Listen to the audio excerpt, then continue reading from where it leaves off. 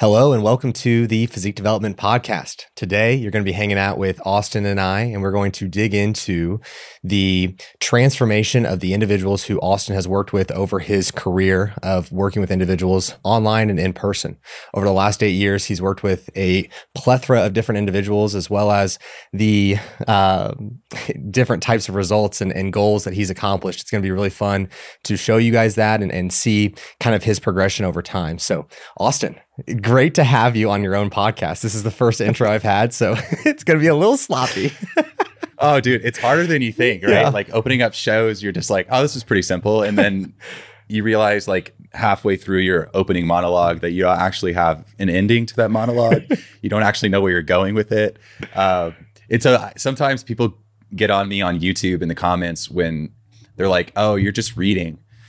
And it's like, sometimes I am, because if you've ever done this and you have other things going on in your life, like it gets hard sometimes. Like you don't quite know what to say, or you start saying something and you're like, no, I got it. And then halfway through you're like, wait, are we recording? Yeah. So yeah, man, thank you for welcoming me to the show. I guess, we could take a piece from Stronger by Science here as like a temporary guest co-host. Exactly. I guess I could take that position that Greg takes in that show.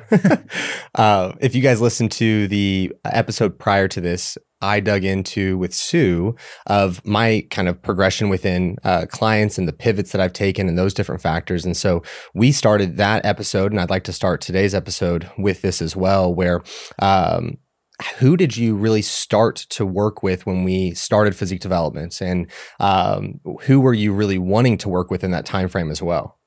I think anyone that would pay us. I think that's a great, that's honestly the truth. Back in, I guess this would have been late 2014, early 2015.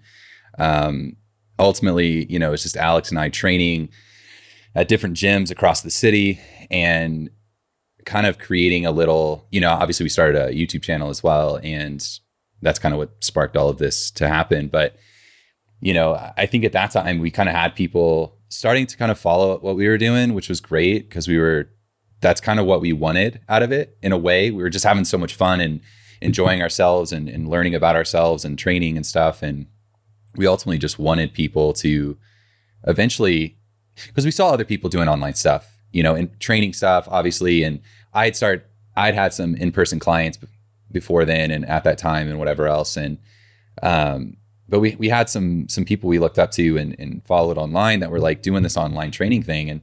And so I think at that time we sort of were just like, oh, I think we could do that too. Not in like a way of like, oh, if they can do it, we can do it. But it was like, I think we have the knowledge, we were in school for it. We had tons of experience, tons.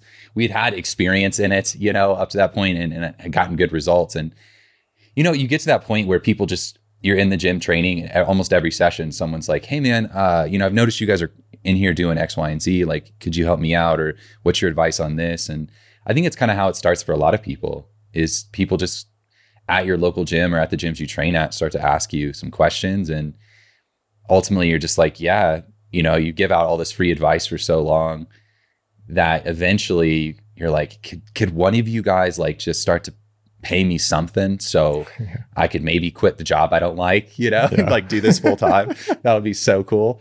And so I remember kind of, I guess, fully answer the question. Like, I remember we put out like our first like infographic sort of like, hey, we're taking on clients, and I remember, I think it was Kevin Kadurabic.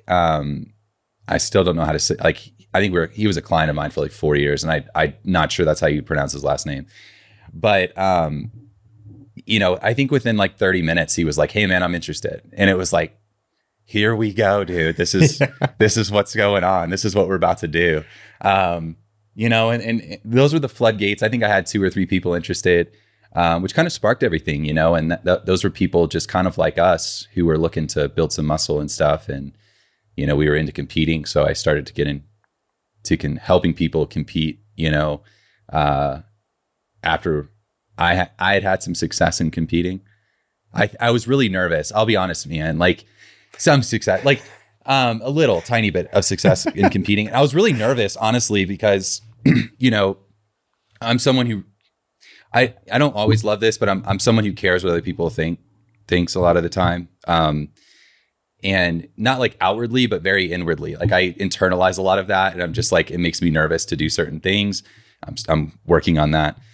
Have been for a while, but it's fine. That never goes away. Coach is listening to this. If that's you, just keep working on it.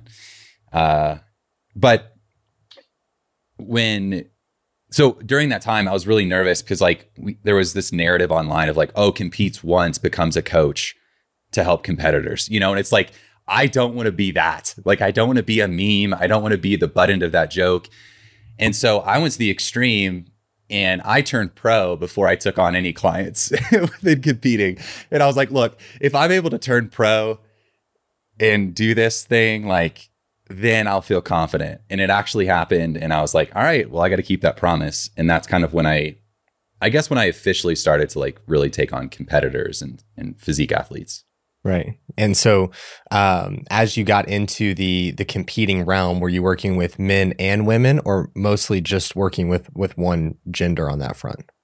Men and women, for sure. And a lot of men, I'd say the majority of my career has been working with men, but, after I look at, like, I think that, but then when I really look at the breakdown of who I've worked with, it's probably like, 60, 40, 70, 30 men, women. I've worked with a lot of women during my career. And even in the competing world, right? Like even in the last few years, I've helped a bikini athlete win a pro show. We stepped on the Olympia stage, stuff like that, which is just like beyond my, it's just like, how did I get here? This is really cool.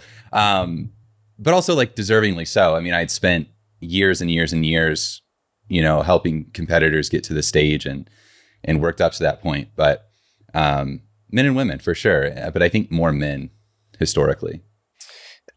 One thing that, speaking to the opportunities that have presented themselves, I think that one thing I have admired about you the entire time of our friendship and business partnership has been that when opportunities present themselves, you're able to capitalize on those. Like the opportunity of having the competitor who was able to work with her to win the pro show, to get on the Olympia stage, and countless other opportunities. And so as you continued from getting started with physique development and taking the opportunity to study abroad, when we were training together, it was something that was like, hey, I've got this opportunity to study abroad. I'm going to go. It's like next week, or like it was very soon Dude, after you had found out. It was so sudden. Yeah. It was so sudden. It was like, yep, I'm going. And so this is one of the things that I find to be within your coaching so great, because you have so much like world experience and just life experience with travel and all those things. And so within your travels, as you went from working from home, all of a sudden now you're on the other side of the country type or other side of the planet, I suppose, and also trying to work with clients. How did you do that with the travel, but also managing your one-on-one clients online? Dude, I don't know. I think you have this like romantic idea of what this all is and what coaching is. And, you kind of look at it as coming from more, I guess, the more of the athletic background, you think of it as a thing of like, you're really just ultimately solving problems. But traditionally it's like you learn one set of problems and you learn how to solve those problems really, really well as a coach. And you sort of just replicate that and really, really get better at that time and time again over your career. And then, you retire and your career is over, and you're, if you did it right, you're at least respected within that area of like, hey, he was really good at solving problems, and working with people. And, I think that's how we sort of romanticize it in a way. But, ultimately it's like especially when you're a personal trainer and like, you're not specifically like a strength coach for like a university or a specific sport. I have a really hard time telling people no, because it's like, I actually think I can help.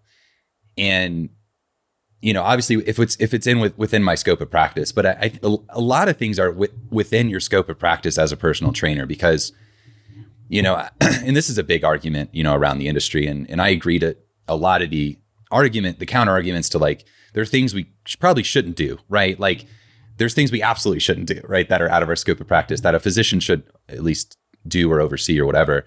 But like, there's a lot we're in charge of, and there's a lot that we can really help people with. We're exposed to people more than they're exposed to their physician or any other health professional in their life. And so I think that's a powerful role that we play. And I think when someone comes to you, you talk to a lot of people come, they learn what you do, they come to you with things they're struggling with, and you're like, I actually have a unique perspective you may enjoy, and let's see if this helps, right? And you help enough people doing that from different walks of life, and you sort of just start to gain this skill set and confidence across many different styles of coaching and many different types of people with different types of problems, of all sort of varying levels across their training career. And I don't know, I think that sort of opens you up to the ability to do certain things like that. But also I think it kind of goes back to, I think I don't know where that, I would guess the willingness to kind of like show up and rise to the occasion of just being like open to the challenge, I would say mostly comes from sports. Of like, I was always, whether it's because my brother growing up or like when I got into high school sports, like I was always the youngest kid on the team. And I almost always played up a grade, or almost always played up a grade. Like it's to some extent throughout my life, whether it was starting to play sports with my brother who was 2 years older, but because I was super shy and refused to play my own age, I was like, I'm not playing unless I play with my brother. And so I played with my brother, like on his teams. Yeah. And so like I skipped T-ball and went right to pitching machine. Cause like, I was like, I'm not playing with those bozos. I'm playing with these guys. Yeah. And so, which knowing me, you're like, that makes sense. Yeah. And so, like that whole time. And then, when you get to high school sports, it was like a moment of like, you have that conversation with the coaches in the room, the adults in the room. They're like, hey man, you're going to do this and it's going to be really hard, but you got what it takes and you can rise to the occasion. And there's something that has to be within you to do that, I think, right? To sort of rise to that occasion and be interested in that challenge, and I've always been an intellectually, well, not always. I've been a person that rises to the occasion, but more recently I've been someone, since I started like university and beyond, since I got into my 20s, I'd say I've become, rather than those being like purely athletic or physical pursuits, they've become more intellectual. And I think through both, I've gained a lot of confidence in my ability to sort of navigate those problems that people have, that they sort of bring to me or us as a team, and learn, like knowing that the knowledge is out there. You just have to ask the right people, or, not allow your ego to take over and think you just know everything. So like you do so well. Yeah. Like as soon as you don't know, so like that's something I respect the hell out of you for, is like, as soon as you don't know something, you're the first one to be like, who's the best at it? Who can I pay? And like, who's the best at it? What do you charge? I'm going to talk to you and ask you questions. Yeah. And you've done, like, that's very admirable. And it's something that I don't think enough people do. And I think that's what's sort of catapulted your coaching career to the heights that it is at right now, is because you haven't been scared to like ask for help, and that, I wouldn't say I've always been the best at that. I've kind of just, I'll do that if I can't find the answer myself.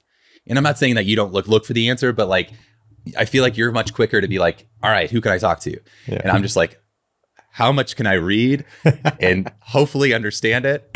And then if I absolutely cannot, if it's over my head, then I'm like, okay, I give up. Like, who can I talk to?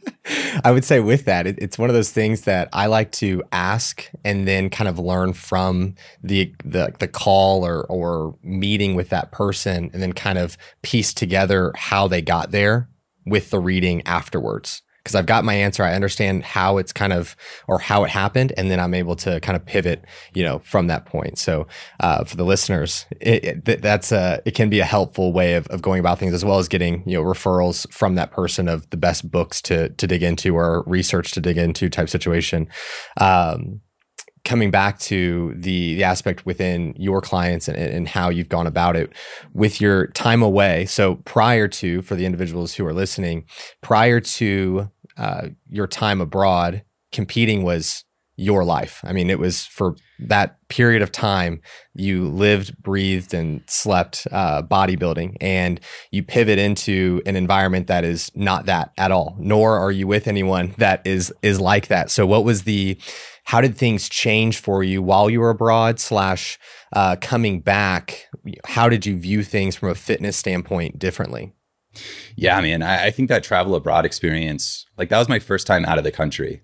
Right. And that kind of like speaks to my personality, where it's like, oh, you've never done this thing. Oh, you're not going to just do the easiest. You're going to go all the way. Like, you've never been out of the country. Oh, there's a trip coming up in 3 weeks that you applied for and happened to get a scholarship for some odd reason. You're like, it's like a week before it starts. You're like, hey man, I got it. I'm going. And you know, I especially at that time, like, I was towards the tail end of my competing career, and there was things that I was sort of running away from, I think, when I went there. But there was things I was searching for, more or less. And I think I was searching to get out of what I was so sucked into for so long, or what felt like so long, right? It'd only been 3 or 4 years, but when you live and breathe it for like 4 years or whatever it was at that point, it's like, and then that's all you're known for around your area. It's just like, I wanted something else, and I was in search of something else, I think. And I think I was in search of just looking back on it, I think I was just in search for new territory to traverse and to be challenged by, and to learn from. And traveling to different cultures, I always kind of say this about traveling, is like, traveling is this like incubator of accelerated growth as a person, because you're put into everything you've ever thought is really challenged ultimately by different cultures, right? And so during that time, during that like 4-month period, I was in 12 different countries during that 4-month period. And so I was all across Europe and Scandinavia and whatever else. And so it's like, you're just kind of, every week you're kind of like put into a new culture to navigate with one of your friends. You know, it was like us two, and we're just like, well, like we're in Germany, or we're in Austria, or like we're in Hungary, you know, like Budapest or something. And it was just like, so many of these countries you show up and you're like, I don't speak a lick of German. I don't speak Hungarian. I don't speak any of these languages. And all the signage is in Hungarian or German or whatever. And it's just like, all right, here we go. And there was something about that challenge of just like having to really talk to people, and getting the opportunity to talk to different types of people throughout that time, and be surrounded by, you know, during that 4-month, really intense 4 months, like I wasn't surrounded by anyone who was even vaguely interested in bodybuilding. So, you know, coming in, you're like, this is how my mind, I have a very narrow lens of the world, the health and fitness world. I have a very narrow lens of all these worlds. And everything sort of runs through the filter of like, well, I'm a bodybuilder, so I do things this way. And that's my advice to you, is to sort of like try and replicate that, because it's helped me. And the more I talk to people and the more I try to help them solve problems, it was like, well, that answer doesn't actually help me that much, because I don't care about that. And I don't want to do X, Y, and Z. And whatever. And I think when you're forced into that, I was sort of like, my hand was forced in that situation to really adapt and actually zoom way out. Right. Because I think I was like on boots on the ground at that point with everything. And what I needed to do, and what that time did for me, is it almost like took me up in the air and gave me a 30,000 foot view, and being like, oh, okay, I can start to actually look at this entire equation now with a broader lens and just try to understand it. Right. And I think that since that point, that's what I've been trying to do with myself and with everyone I've ultimately worked with over that time, is like tried to keep that 30,000 foot lens open, while also trying to kind of sharpen the tools of sort of the boots on the ground approach as well, and trying to hold both viewpoints rather than just one, or the other. Are you wanting to hire the last coach you will ever need? Well, look no further. Physique Development is here to help you. We have a huge emphasis on knowledge and communication and making sure you know how to get yourself in the best position so you never have to hire another coach again. If this sounds great to you, then go ahead and fill out the inquiry link in the show notes or the description box, and we would love to get on a call with you. And I think that something that a lot of individuals who are in bodybuilding, who are trying to coach lifestyle clients, they run into this situation where with bodybuilding, it's very black and white.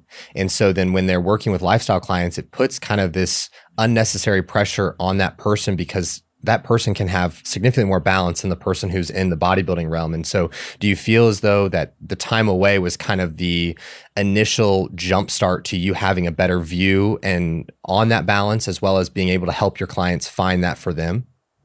I think so. And, you know, having a lot of conversations while I was traveling and around people who just weren't at all aware or even interested in the bodybuilding world, right? And the woman I ultimately ended up marrying, like when I met her, it's like she met this person who was, you know, successful in this world, but it was very different for me. So like, I think that opportunity too, that the opportunity to travel and go away and like take myself out of the life I was so accustomed to and comfortable in and really, really good at, and everyone sort of knew me for that. And then I removed myself completely from that. I think there's a trend over my career of doing that, but like completely removing myself from that world and putting myself into a world where no one really knows who I am, nor cares, you know? And I think that was really good for me because it was like, you know, the way you carry yourself in a world where everyone sort of knows who you are and what you do and how good you are at it versus a world where no one knows who you are, no one cares how good you are at it. And they just want you to be a normal person and like, interact normally with the world and with them and like whatever. It's like, oh, so you work out. Okay. I work out too. And it's like, yeah, but it's different. And you're like, but is it though? Like when you actually start thinking about it, you're like, that's not that different. Yeah. I choose to do different things, but like, it's not that different. And so I think being exposed to that was I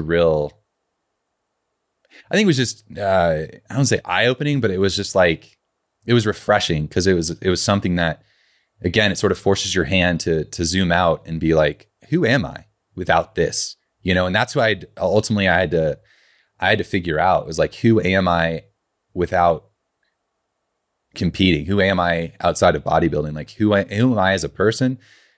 Who am I as a personal trainer? Who am I as like a coach? Who am I as a health and fitness guy interested in health and fitness? Like who am I across all of those subjects, you know, and are all of those areas? And I didn't really know the answers to those questions. And so I think that was, in a big way, that was like what first exposed me to having to seek out answers finally to those questions, because I just been so comfortable in the bodybuilding world for, you know, since I was 19 years old. You know, it was like, okay, I went from athletics to bodybuilding. So it's like, it's a pretty easy shift. Pretty easy shift, especially when you're, I mean, relative to our area, pretty good at both. Right. You know, you drop me in like Texas, I think that's a different story. But, you know, in Indiana, yeah. I was okay. Yeah. So I guess what would be as you're trying to progress and find more answers for yourself of the direction of your identity and those different factors, what were some of the things that led you towards creating or understanding who you were more? Being open to it. You know, I think that a lot of times we have this closed sense of our identity.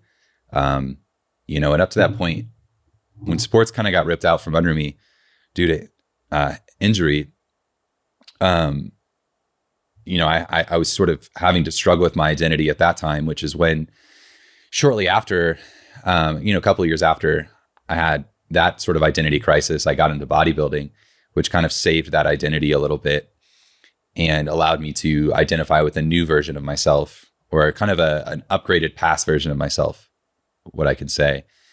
And again, that became my identity, and there were strong, you know, strong emotions towards that identity. And I really enjoyed it. And I thought I was good at it. And other people thought I was good at it, which is reassuring, because you're just like, oh, okay, thanks.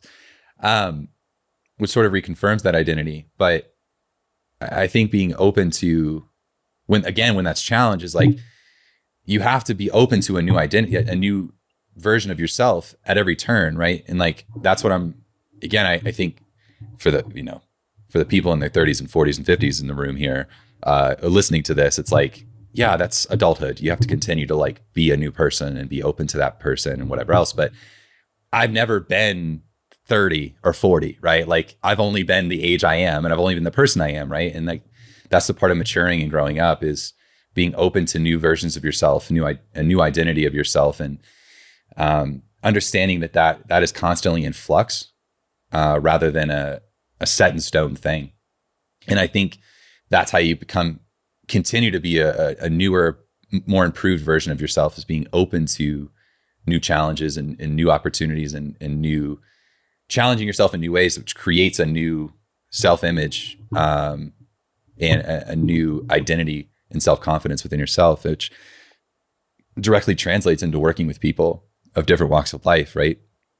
Where they help that. I think I don't think I'd be the person I am without working with so many different types of people, because at every day you're just faced with helping other people, and they're giving you, phone calls from people that, from all over the world. I think that's crazy to me that we do that. Is like on any given week, we talk to multiple people that we've never met that are scattered around the world, and they want to get on the phone and they want to work with you. And they're just like, here's what I'm dealing with. Can you help me with this? Or like, what's your advice? And it's just like, every one of those conversations challenges you in a new way and forces you to constantly rethink what you think and constantly reevaluate what you understand and what you can, perspectives that you can teach on that, of which you understand.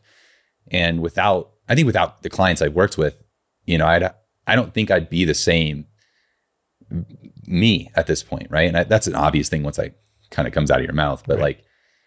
Like going to a job where if I went to a job that I always knew it was going to happen, I worked with the same people day in and day out. I understand how you sort of like get into, you sort of like get on these train tracks that only go in one direction, and you don't really veer off in either direction, right?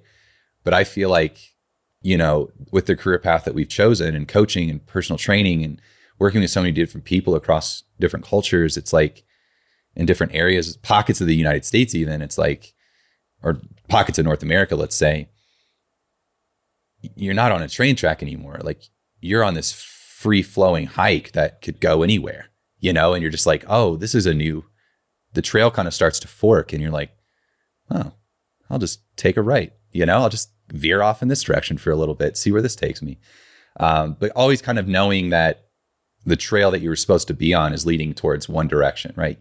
You're like, you need to go west, but you're like, well, I'll go northwest for a while, and then I'll kind of go southwest for a while. I may go back east for a bit, kind of digress and see what's back there if I missed anything, and kind of continue back on the journey towards the west. And, I think this career path has allowed us to be those type of people. And I think that's really helped me mature as a person and become a better person and a better trainer, definitely, over the years.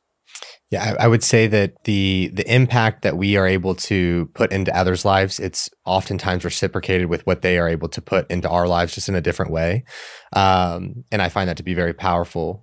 Coming back to you studied abroad, you met the love of your life, has been such a beautiful impact on you as a person, but also has been a great impact on you from a coaching standpoint for you as well. Because as you came back from studying abroad, and I'm cutting out a couple of other travels and those things, but as you came back, it was something where now Cassandra's getting introduced to you as the bodybuilder, as you talked about, where she had not really known that version of you because she got to know the specific version of you studying abroad. And so now you're introducing her into a contest prep not far after you guys get back, maybe like a year and a half. You get into it, maybe not even that long.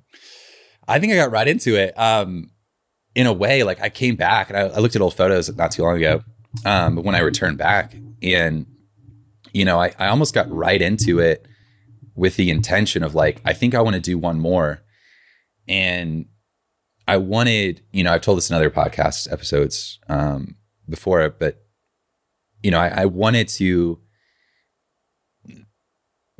you know, I met this woman who at a time in my life when I wasn't looking, but I needed. And that's ultimately when you find things that you ultimately need, is when you're not looking for them, right?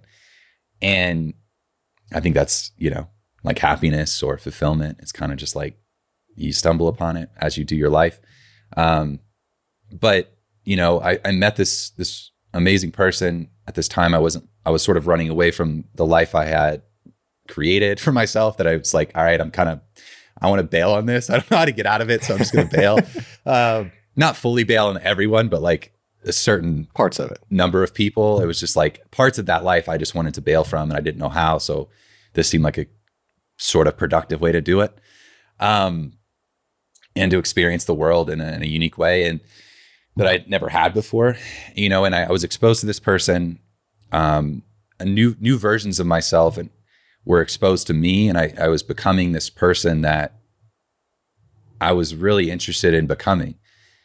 And, you know, like when you travel to a new place, it's like you can sort of be the person you've wanted to be for a while, but in your old life, you really couldn't be that person fully.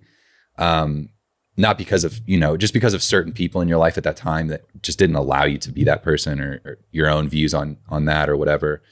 Or you weren't allowing yourself to be that person because of certain criteria or whatever.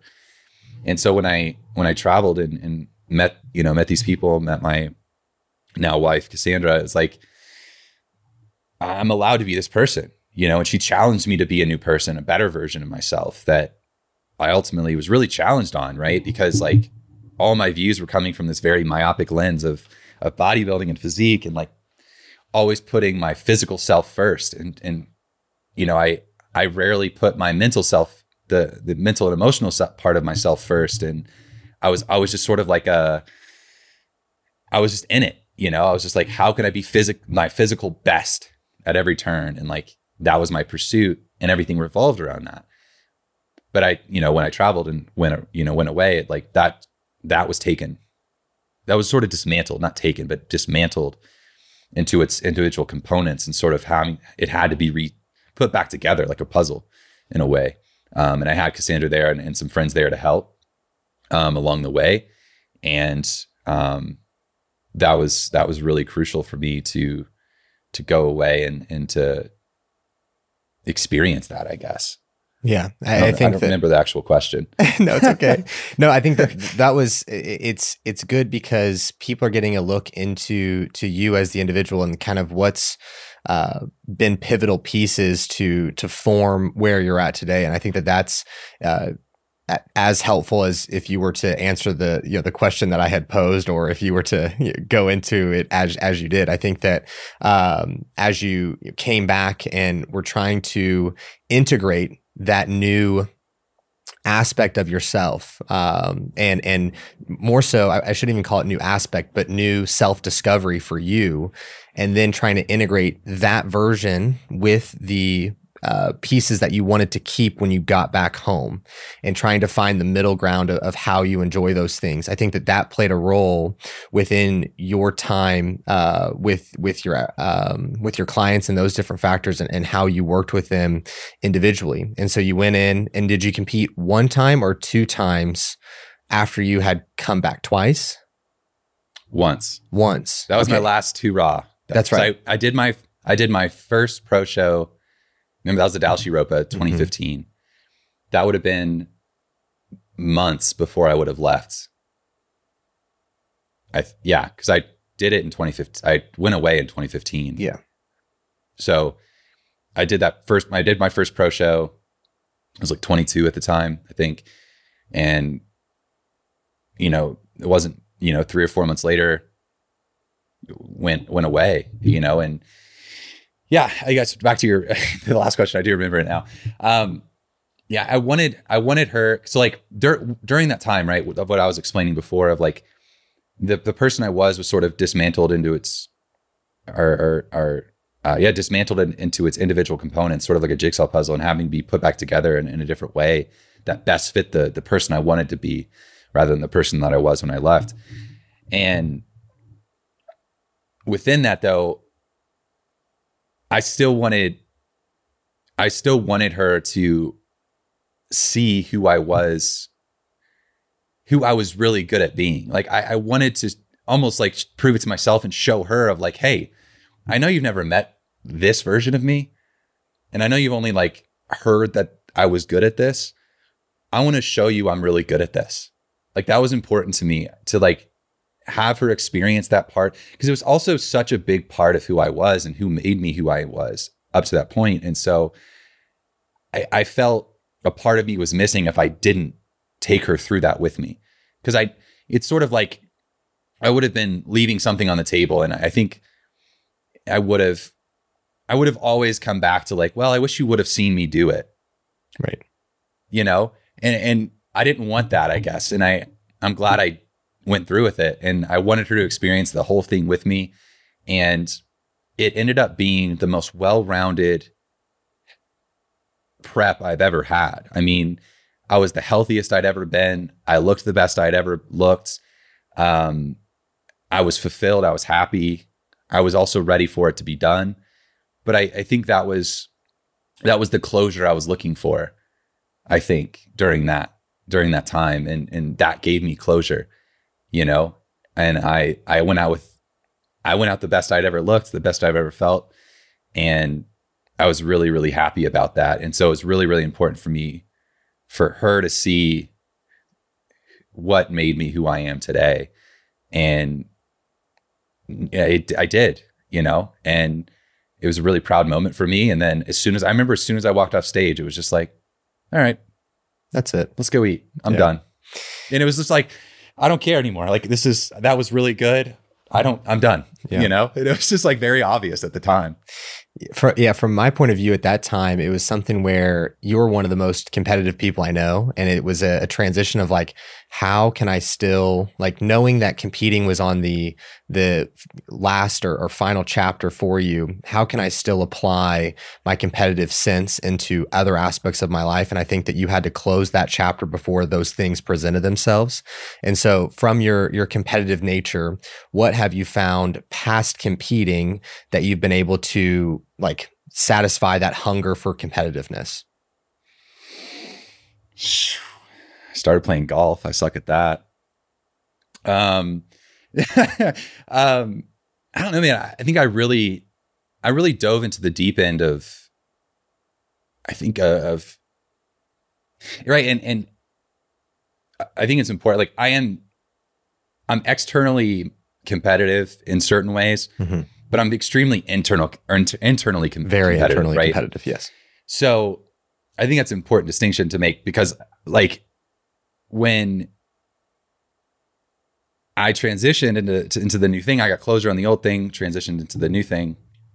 I just wanted, I was searching again for something. And I think I dove headfirst into like the intellectual part of myself, the academic part of myself, and trying to just become the best well-rounded trainer I could, coach I could, professional, ultimately, like not even identifying with trainer or coach, just a professional in the working world. I wanted to contribute positively to what I was doing. And, you know, if every pursuit in my life is how can I be the best version of what I'm trying to be right now? And when competing was over, that was sort of a part of me that I'd always sort of used as a crutch of like, well, I can always be better at this version of myself. And this is a noble pursuit. You know, it's a productive pursuit in my life up to this point. And so I could continue on that path and keep diving into that, or I could close this chapter and enter a new one where, again, I'm sort of faced with a newer challenge that I was a little uncomfortable with, and having to show up in a new way and be sort of start that pursuit of like, how do I become the best version of this thing that I can be? And I think that's kind of what started that, and the internal competitiveness in me to, different opportunities have popped up, right? I've been able to work with some really cool people. That was a really, really big challenge. And as a work, like a professional trainer, but also, like the book, for example, was a really big internal competition for me, because I didn't even like tell anyone. I told like a couple people, right? Like right. You, my wife, like my parents, like I told like a few people that I was going to I was in the process of writing a book, but I remember like, I didn't actually tell anyone publicly until the book was finished, that I was like, hey, I wrote this. Yeah. It comes out next week, and that was a big internal like those are like the internal things I've been pursuing. But I think ultimately, like, how do I be the best version of what I'm trying to be right now? And right now, that's how do I be the best professional that I can be, best business partner, colleague, friend, husband, son, brother, you name it. And I don't think I was always those things in the previous chapter. And I think I felt that deeply, and I wanted to sort of resurrect that and be better at that moving forward. And so I think closing that chapter helped me give space to pursuing that now. And I think that this is one of the individuals that you work so well with, and what I'm getting to with that is the individual, and I resonate with this so abundantly, of having such a competitive sense, whether it be internal or external. And you get to this point in adulthood where there's not a whole lot of things to necessarily be competitive with, or especially from a physical pursuit. And so one thing that you really do a good job of with your clients is that person who's struggling with that, helping them identify different factors, whether that be within their training or their nutrition, that they can be internally competitive with to really satisfy that hunger. And it does help a ton from a disciplinary aspect, as well as just fulfillment, I think. Yeah. And, I do really work. I love working with those people. And, it's, we were talking about this before we hopped on, is like, we've had this conversation so many times. It's like, I'm a recovering bodybuilder that consistently relapses, I consistently relapse on what that mindset, very narrow myopic mindset was, and I've gotten better and better and better over the years, and learning how to, like when you're a bodybuilder and when you are a physique athlete, or an athlete of any kind, really, you have such an extreme view of what that thing is, right? And you almost have to be an extreme person and sacrifice things that you like if that was removed from your life that you otherwise would never think twice about. But this is in your life, and this is who you are, and this is what you do, and this is what you're trying to be your best at. And because of that, you have to make very competitive sacrifices internally and externally to be the best version of that you're trying to be, right? When you're a bodybuilder, physique athlete, or athlete in general, that's what you do. And when that competitiveness is taken away, and that part of your identity is removed, it's hard to, when it's not there and you have to sort of create it out of thin air, it's pretty tough, right? Because it's like going from team sports all throughout my life into the individual sport of competitive bodybuilding, there was always something for me to show up for. It was very obvious. Like, it was always there. It was like, okay, this is the thing what do I need to do to be the best at this that I can be? And when those things are all removed and you're sort of just like plopped into adulthood as like this normal everyday person now who doesn't really have a competitive thing they're pursuing, or that's always sort of put in front of them, it's like, okay, how do I create that out of thin air now? And sure, it feels like at times you're sort of grasping at straws. And so that's a version of myself that I've pursued. And that's a type of client that I've really helped and enjoyed working with over the years, is this recovering athlete, or this athlete within people, this competitive person within, this competitiveness within people that they've always expressed, maybe from a young age. And that was removed from their life. And they're sort of like, well, that's how I always expressed this part of myself. And when that's taken away, it's like, I'm still able to do the rest of my life. I do this, but I lost that self-expression in the competitive part of myself, which can be really tough for people, And so I've really enjoyed working with people that are trying to rekindle that and search for that. And that's been something like ex-athletes, ex-competitors, people who are trying to reestablish that within them and gain fulfillment again from that competitive challenge. So yeah, that's something that I've enjoyed over the years for myself and working with others. Hey guys, if you're listening to this and learning a lot, I absolutely love to hear it, but maybe you feel like you can't apply it perfectly. No worries, we got an app for that.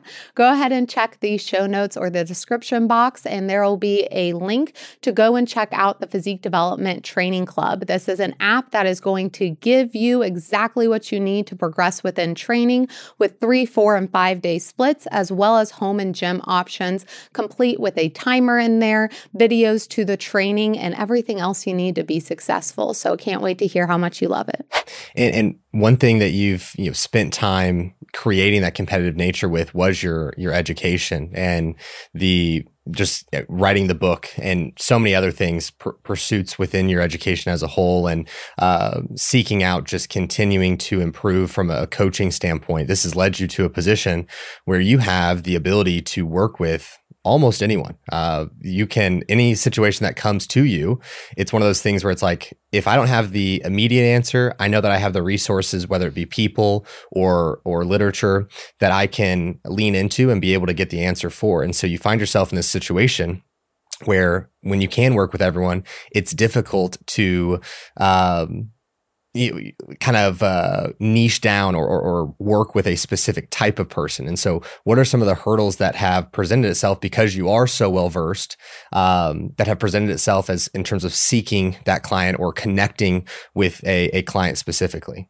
Well, I think it's the language, right? So like such a big marketing tool in the way that you reach people is social media, right? And that's been true from the beginning of our professional careers, right? We were blessed with the opportunity of social media, from the very beginning. And that's how we've always been able to identify and like connect with other people across the screen and get them bought into what we're doing and get them interested and curious about working with us and connecting with us and learning from us and whatever else.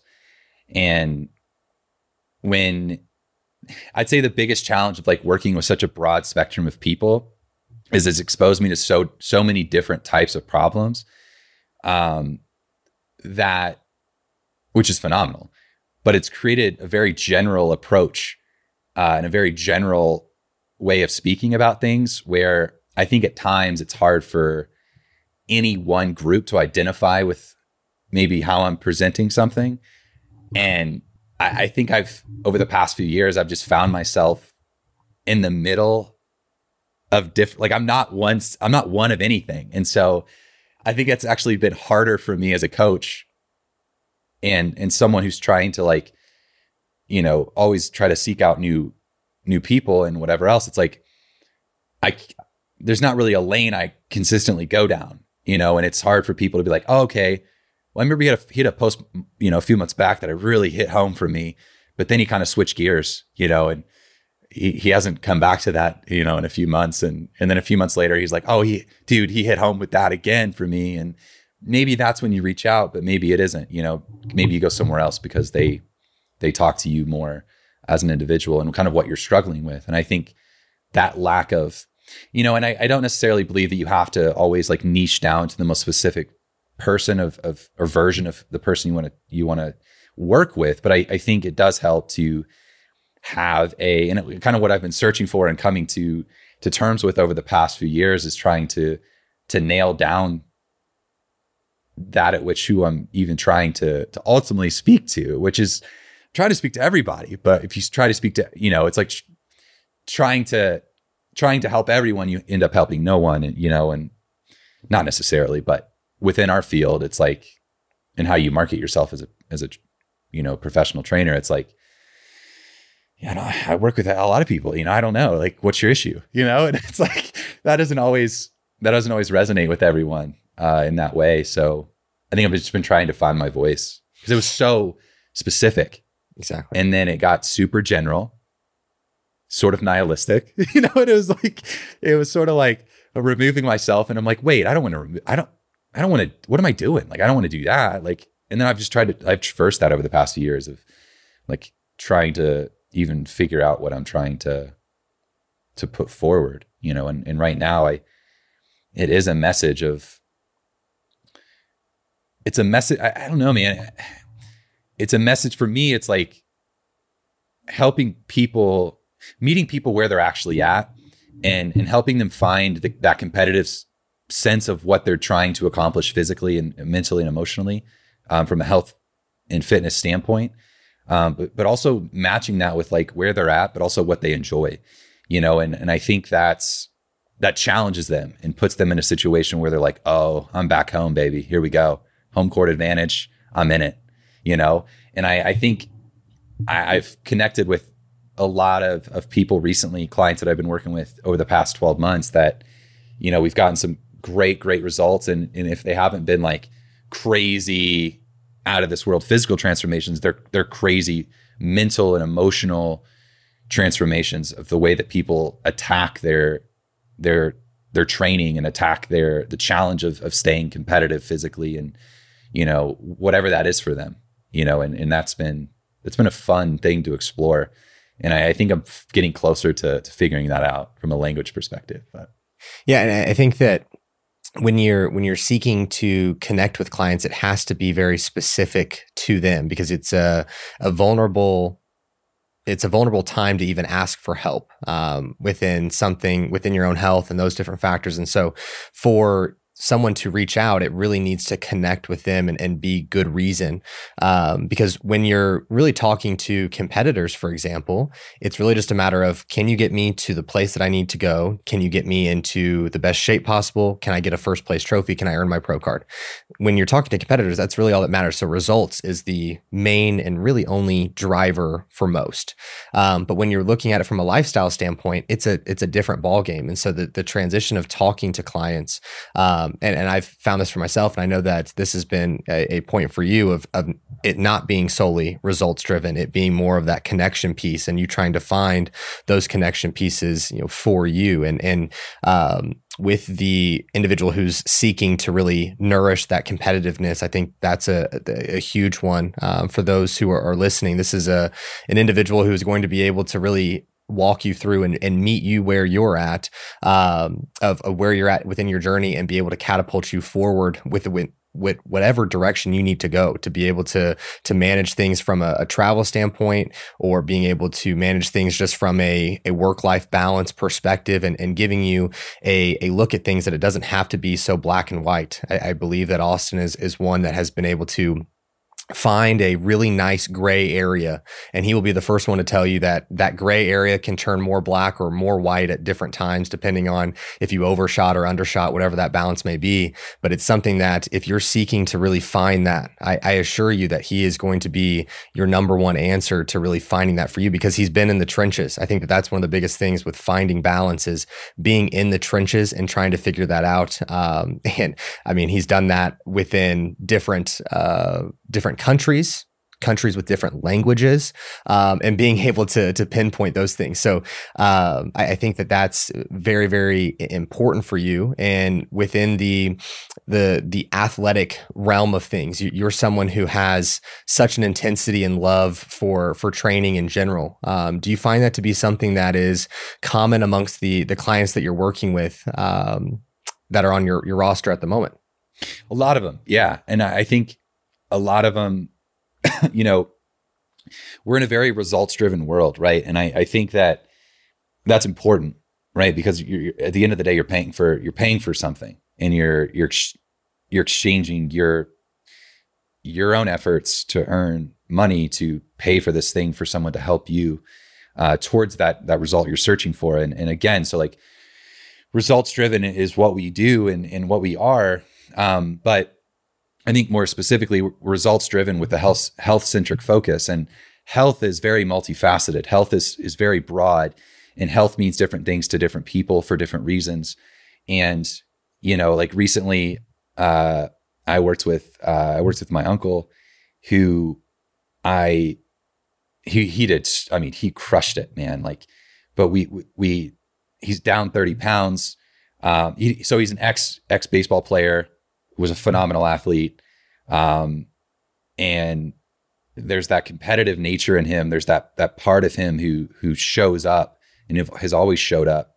But it hasn't always been for himself.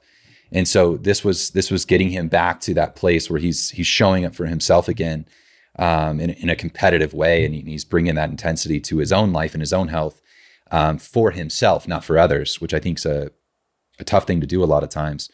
I know, especially if you have a family, like if you have people to provide for and things to do that, it's very easy for your own health and your own pursuits to take a back seat. And so it was really a time where he was in a position, it was like, hey, let's go back, let's go inward. Let's return back to that and connect with that competitive side of ourselves, which I know you have.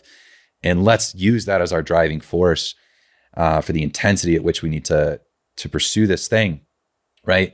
And then find the balance of that intensity, because there's a level of intensity you need to bring to get you to where you want to go. But there's also enough, I'm here to help you with that balance of like, all right, yes, I've been there. Trust me, I get it. But like, we got to pull that lever back a little bit, man, because this is going to do X, Y, and Z if you're not careful. Trust me. And sometimes people need to dip their toes in that water and experience it for themselves. And I'm here to help you through that. But sometimes I can help people stay away and steer clear from ever hitting that far extreme at which you're like, whoa, I went way too far. And so, yeah, man, down, like, this is just one example, but like down 30 pounds, it was an ex-athlete, down 30 pounds. We're getting off, medications, cholesterol medication, blood pressure medication. We're really moving a lot of metrics, obviously physically transformed, like looks great, lost 30 pounds, and completely like recomped.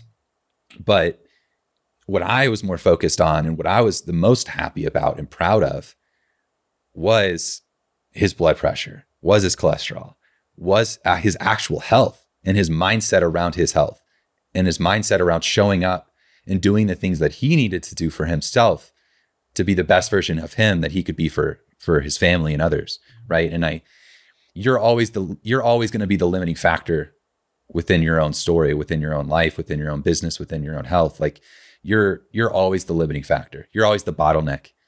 Right. And you have a decision to make, right? If you want to show up for others, you want to show up for who you need to show up for in your life, you also have to show up for yourself. Mm-hmm. And I think helping people find that again for themselves is something that I've really, really enjoyed. And that's just one example I've recently helped him do. And, he helped me realize a lot of things around that as well. And it's just been a very beneficial relationship that I've been able to have with clients, and again, kind of going back, like, I like to think the clients that I've worked with, I've touched, I've been in their lives in a positive way where I've helped them become, realize who they can be and who they want to be, and how to actually make that happen and make that a reality and live that in their everyday life. But that's also reciprocated, and that's been life-changing for me over the years. And for your uncle, from just painting a full picture here, he's got a pretty, if I'm remembering or know specifically who he is, a very stressful job, multiple kids, got a lot of stuff going on, and you more so were able to really help him find where that competitive nature and being able to integrate the nutrition and training within all the things that he had going on. Yeah, man. And like traveling to see, like his daughter plays, I think it's you'll know who it is. His daughter plays, collegiate softball, for UK. And so just a stud. Yeah. Just plays softball for UK. Just a stud. Oh my God. And so they're traveling, starting shortstop for UK as a freshman. Get out so of town. Cool. Yeah. So anyways, traveling all over God's green earth to watch her play softball. Right. And, there's a lot of challenges that come up. Like you're trying to be the healthiest version of yourself. But when your life is filled with pounding miles on pavement to get to the next game every week, it's really hard to navigate, right? It's really hard to create a framework of how to make decisions and how to make the best decision for you, how to show up for yourself in those moments. Right. And learning about every decision we make and how it impacts our ultimate goal down the line, right? And when to make the tough decision and when to make the decision consciously of, no, this is conscious and this is intentional, and I'm here to enjoy this. Because, that may in and of itself sound extreme, but if those moments were rare in our lives, I think that would be extreme. But fortunately for society, it's not rare. But unfortunately for us, it's not rare, because you're constantly presented with just this every meal can be this decadent last meal. And if we that's hard to navigate, especially if you don't have a really good foundation of nutrition, and understanding what impacts different parts of our health and fitness and body composition and the way that we feel and the way that we walk throughout our life, our energy levels and the way we perform and all of those things, even cognitively for our jobs and our professional pursuits. When there are those constant things in your life where it's every meal can be this decadent, tasteful, life-changing, just oh, that was so good. It was also 4,000 calories at one meal. It's no, you're not, those are hard urges. Those are hard things to navigate, but they're there. That's reality. Every day we're in a situation where we have to, we're no longer seeking it out and searching for these foods to fulfill that void. They're just there. Whether that's a 5-minute drive or it's in my pantry, that hunt is very short and I know exactly where to go get it. It's not hard. It's not hard physically. It's not hard mentally. And the hardest parts physically and mentally are actually to fight against those very natural urges to indulge and to not create constraints in our lives that will ultimately help us, physically transform and be healthier and live longer, have more energy, being more physically mobile as we age, and all of those things that I'm getting older, right?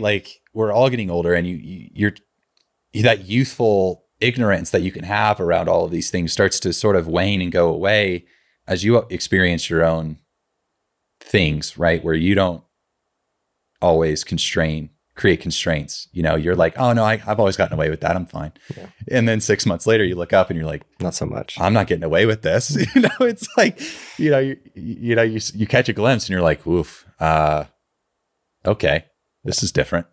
How did this happen? And you're exactly how it happened, but unless you're consciously aware of it, and you know how to navigate it, and you're going in every day with some sort of rough game plan, it can be really tough.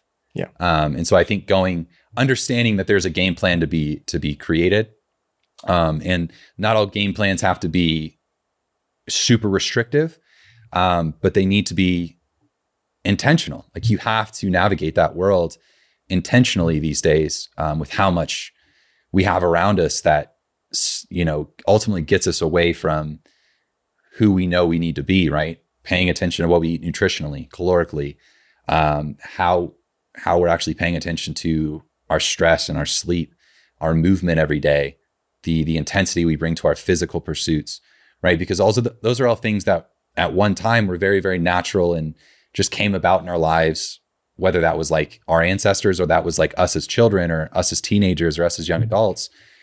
But as you age and as you become older, those things are removed. And it's, unless you intentionally seek them back out in some way, shape, or form, and in the easiest way for us as ex-athletes, as ex-competitors, it's well, how can I don't want to completely throw away everything I've learned, everything that's made me who I am and has got me to this point. I don't need to do it to the same extreme, but how can I take all of those components individually and sort of reframe them in a way that keeps me sharp, it keeps me who I want to be, and it keeps me showing up physically, mentally, emotionally as the person I want to be. And helping clients get through that too has been really fun. Yeah, I think that as you're transferring from or transitioning from being a competitor, you're kind of taking the knowledge that you've had and changing it from just an on and off light switch and moving it more to a dial of dimmer or brighter, and being able to see, oh, I can still use this tool. It's just not to the same strength as what it once was type situation. And the aspect of being able to say no to those decadent meals, breakfast, lunch, and dinner, I think comes from the ability to have a strong enough why not. And that's what many people run into, is not having a reason as to why they can't have it. They just, they immediately think, well, this is too many calories, or this is too dense of a meal, I can't have it. It's like, well, not necessarily. It's like, can you have this? But then it means that you may not be able to have it in the evening, and having a strong enough why not and being able to be taught those things is very valuable. And so I think that one thing that you do such a great job of is providing that why not or why to the scenarios of things that you should or shouldn't do throughout your coaching as a whole. So within the teaching aspect of your coaching, what are some of the things that you feel within your clients that you're teaching the most on? I think it's kind of rules and creating constraints, healthy constraints in your life, right? Because our life right now is filled with every imaginable urge that is at our fingertips at every moment, right? Whether that's wasting your entire day scrolling TikTok or, whatever that is, or going into your pantry and every day turns into a 10,000 calorie challenge. And it's like, or you use the time that you had to go to the gym to watch something on Netflix or YouTube or scroll or do whatever, when before those things were presented, it was like, oh, there's no question. I have an hour here. This is when I go. And now it's like, oh, well, I kind of took 30 minutes of that to watch a YouTube video. I took 30 minutes to scroll, and now that time window's gone. And now that's turned into 2 days of doing that, 3 days of doing that.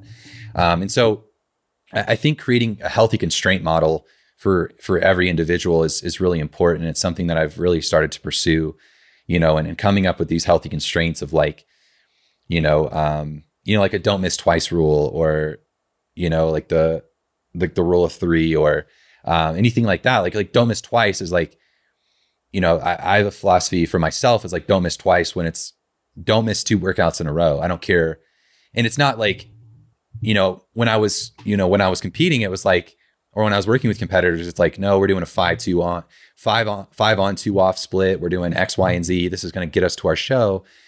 But now it's like, it's not the same relationship I have with it, even for myself or for clients that I work with. And so we're really I'm working with a lot of people, and I work with a lot of people who have had that in their life previously and are essentially coming from a place where they had never had to intentionally pursue these things because they were always naturally there.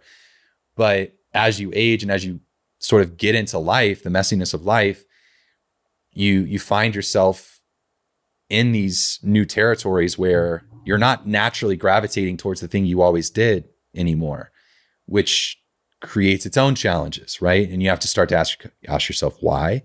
Ask yourself, well, how do I get that back into my life in a healthy way without going to the extreme, right? And so like a don't miss twice rule is like, I don't miss 2 workouts in a row. And like, I made a post on this yesterday. If it's planned, make it happen. If it's not, don't sweat it. But it's kind of like creating these mental frameworks around these things, or like when you go out to eat, right? Like if you go out to eat for a meal, it's okay. We're working towards this goal. We're working to introduce more whole foods, better meal portions, have constraints around calories, constraints around what we're doing with our macronutrients every day, our exercise, our fitness, all those things. Like when you go out to eat, how do we create healthy constraints around what you're ordering? And okay, you can either, like the rule, it's like you can have an alcoholic beverage, a dessert, or an appetizer, but you can't have all 3. I think our buddy Matt actually posted about this the other day, and I've used that as well. And in my coaching over the past year, it's like, it's I don't necessarily want you to always have to think about the calories of the meal when you go out, but I want you to have to constrain yourself to some degree, because I think constraints are healthy, right? It's like, I enjoy having goals because they create constraints. I enjoy being in a relationship because it creates constraints. I like being in these situations because it creates constraints in my life, right? I like having to be accountable to colleagues and business partners because it helps me create constraints and order within the chaos of life. And if we don't create healthy constraints within the chaos, then we're just left with chaos, right? There's little order. And for myself, it's like, if there's little order, I feel chaotic, whether it's externally or internally. I just feel like I don't have much control, right? And when I start to lose control, I get sort of internally freaked out and have a little crisis, right? Internal crisis, which sometimes manifests as an external crisis. But, it's something that I think a lot of people struggle with, and a lot of people that I've worked with over the past, 2 or 3 years have struggled with as well. And it's been something really that's been really a challenge to me to see where that is in my own life. But then how can I take what's going on in my own life and turn that into a net positive of a teaching moment for others? And I think that's, in terms of like the voice and how I kind of put that knowledge forward, I think that's what I'm trying to do more and more now. I think it's what I did really good back in the day when I was very clear with like who I was speaking to and what I was speaking about. But as that's gotten more vague over the years and more generalized, I've sort of, I guess, lost touch with, not with like who I'm coaching and why I'm coaching them or how I coach them. I think that's gotten sharp and improved. But how I speak about it publicly on social as a marketing tool, it's become very vague. Like, it's very funny. Like, I noticed myself even like yesterday or Saturday or Sunday, I was doing so many things, like talking about so many things with clients and like recording voice memos and videos and like helping people through these very specific things. And then I sat down to like create a post and write a post to go up on Monday. And I was like, I don't have anything. What am I talking about? Like, I don't have anything to, it's like, for some reason, there's just been this disconnect where, and now it's hard for me to like take what I actually do in practice with clients into how I want to speak about it publicly and help other people with that may not be, working with me directly. And so I'm trying to get back to that, like, oh, this is a good teaching moment that happened in my own life or that with a client. And let's just use that. And that's been, for some reason, it's been hard for me. From a content standpoint, I know that I fall into this where you don't want to repeat yourself. And so you're like, I've been in this coaching thing for 8 years, and I've been doing check-ins many days of the week for a long time now. And it's like, I'm repeating something that I've said, but I think that we often forget that more often it's not something, or you're not learning something new. It's more so just being reminded of something that you already know that is the most helpful for us. And so that's, I think, one of the more challenging things from a content creation standpoint, because you're trying to be, provide something that's kind of new or nuanced for someone that's like, oh yes, I need this information. Like they're dying for it type situation. But in reality, it could just be a matter of like, hey, you should get your steps in today. Like, remember to take your creatine, remember to drink your water, like do the simple stuff. And I think that that's one of the more helpful things that I always have to go back to from a content creation standpoint. Well, this wraps up Alex Bush's first interview. I think you did a pretty good job. Thank you. Interviewing's tough, man. It's good to start with someone you've known for a long time and very intimately. But I think you did a great job. Thank you. And to that last point, just really quick, as a finisher to that last point, I had it pop up. So it's less about learning new things, and it's more about executing on the things that you should be doing, right? And because when we work with clients, right, we have conversations with them consistently, and it's like, what do you think you should do? What do you think a good way to approach that is? And I would say out of like 5 things that they mentioned, 4 are on point, right? And if they do those 4 things really well, they'll actually get where they want to go. So it's not a matter of they don't know. They do know. They know generally where they need to do, what they need to do, and where they need to go and how they need to get there. But I think a big part is, as a coach and as a trainer, your job is to help them fill in those knowledge gaps of You may be past things that they're holding on to that aren't necessarily true or are negatively impacting the way that they approach it. And really just kind of helping them pursue the thing that they're actually trying to get with consistency and accountability. Because again, like we all know, it's like, oh, I want to do X, Y, and Z. It's like, oh, well, you know how to do that, right? And it's like, yeah, generally. It's like, yeah, then all right, do it. And like, that's the hardest part, the do it part. Because then you're left with like, yeah, but like how, like, I know how to do it today, but like, how do I do it tomorrow? Right. And how do I do it the next day?